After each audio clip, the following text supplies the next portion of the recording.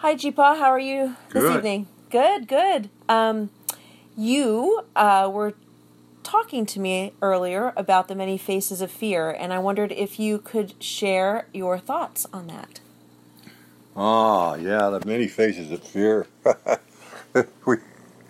You were just telling me about waking up with this nightmare that you had about the shag and the little cats, little kitties in there, and then this attack in the middle of the shag. And oh my goodness, that was scary. But Shag carpet. Shag carpet's right. Well, fear. There's many faces of fear. We like to ignore fear because it seems like we're supposed to be strong and courageous and not let fear bother us. Yet we glomp onto scary movies, and we just were watching the new American Horror Story the other night, and I'm 77 and in hospice at the end of my life, so I found the scary story a little bit younger than I'm able to take. I wasn't afraid at all. But anyway, the idea that we enjoy fear, manipulate it, we massage it, we actually pay for it.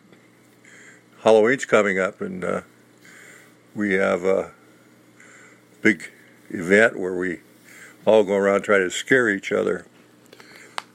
But fear comes in little subtle forms too.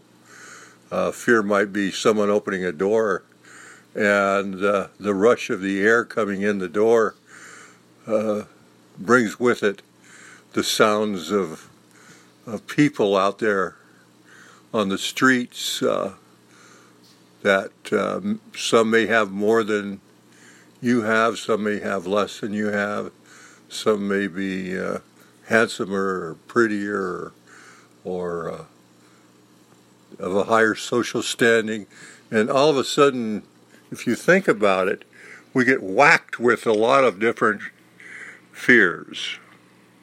Could be as simple as walking up a subway stair, fearful we might slip and fall, or that someone may grab our purse or wallet and run, or the fear that when we get home our children won't say hi to us, or that someone won't love us as much as we want to be loved.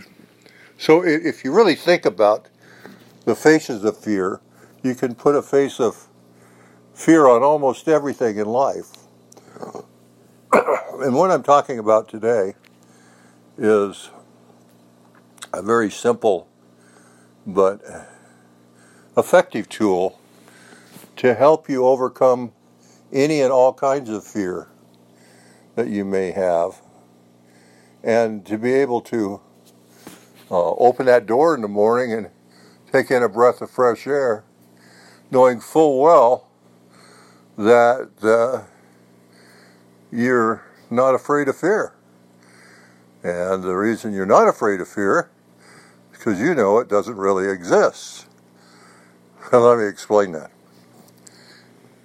Let's say that you were, oh, excuse me, I've got a little chest congestion here with my COPD. Let's say that you were a young person, or you were in an office and you were expecting to get a promotion or a achievement award, and you don't. And you're just totally disappointed. You're virtually crushed. And that crushing feeling, that emptiness, that loneliness, that isolation, that disenfranchisement from all the things that you thought make you feel like nothing, or smaller than, or less than. And it's basically the fear that you aren't accepted in the way you want to be accepted. No one knows that but you. And so you're the author, of course, of your own disappointment, but still, it is frustrating. And I was explaining to someone the other day that we enter life and we perform in life with these expectations which are pretty much like a honeycomb. Let's say you're going through the trees and you're hungry and you see a beehive, and you know that in the beehive is this honey. And man, oh man, you want that honey so bad, you're just marching right up and your stomach's growling and your mouth's watering because you can taste that honey. It's just like expecting that job promotion or hoping that Mary Jane will go out with you on the date when you ask her, or that the people will vote for you, or that good thing that you want to happen will happen. And you get to the beehive, and as you start to try to open the beehive, all of a sudden you get stung. You get big time stings. There's something you forgot in your equation, and that is the price. The price for honey is a bee sting. There's a price for everything. The big price for expectations is disillusionment or disenchantment or failure or loss.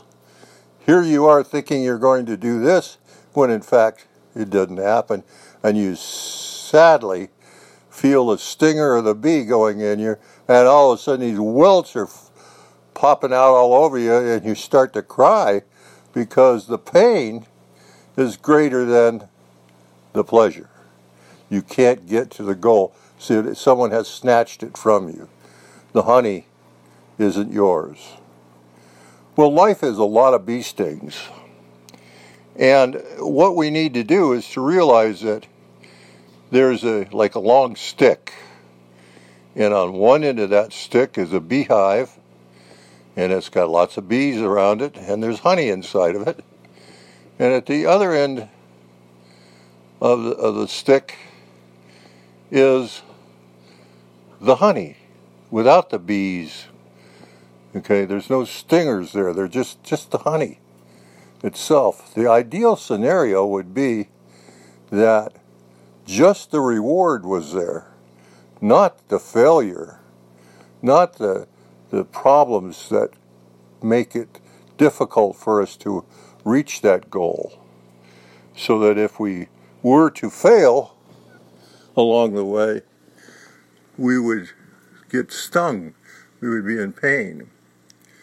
So, if you're looking at something to achieve in your life, you have to look for both the bees and the stingers at one end of the pole and the pure honey at the other end. What if, in looking at that goal, you were to accept the fact that both sides were equal? That is, that the bees and the honey go together. That the pain and the anguish of failing or losing is as valuable as the glory and the exaltation of victory. You know, the old Olympic saying, "Let me be victorious or my attempt glorious," means that I am not afraid of failure. I am not afraid to go into combat and get stung, because I know that there is no such thing as failure. There is only the attempt, and that attempt is the one that's glorious. If I go into any venture with the idea that I want to make my attempt glorious, I'm there to say I'm willing to take the bees and the stingers and the honey. And so if I go that way, I've neutralized fear, because fear now is not a standalone item. It goes along with the victory, the glory, And if I look at it that way before I start, and then if I, quote, fail or don't make it, I know that I'm ready to go on to the next attempt, or maybe readjust my attempts. So, an idea for you might be this. As you go out in life, you carry in one pocket, in your imagination, a bee stinger. And you know that no matter what you're going to do in life, you can get stung. And in the other pocket, you carry a little jar of honey or a little packet of honey to know that you have the ability to reap the rewards. And in either case, it isn't winning or losing. It's the attempt to victory that counts. Based on the 1,440 minutes of the day, may yours be filled with honey. Thank you so much, Dad. Listeners, if you have enjoyed this 1440 talk, please pass this along, forward the podcast. You can also send a contribution to Cliff and Lori McKenzie at 53 East 7th Street, Apartment 9, New York, New York, 10003. Have a great day.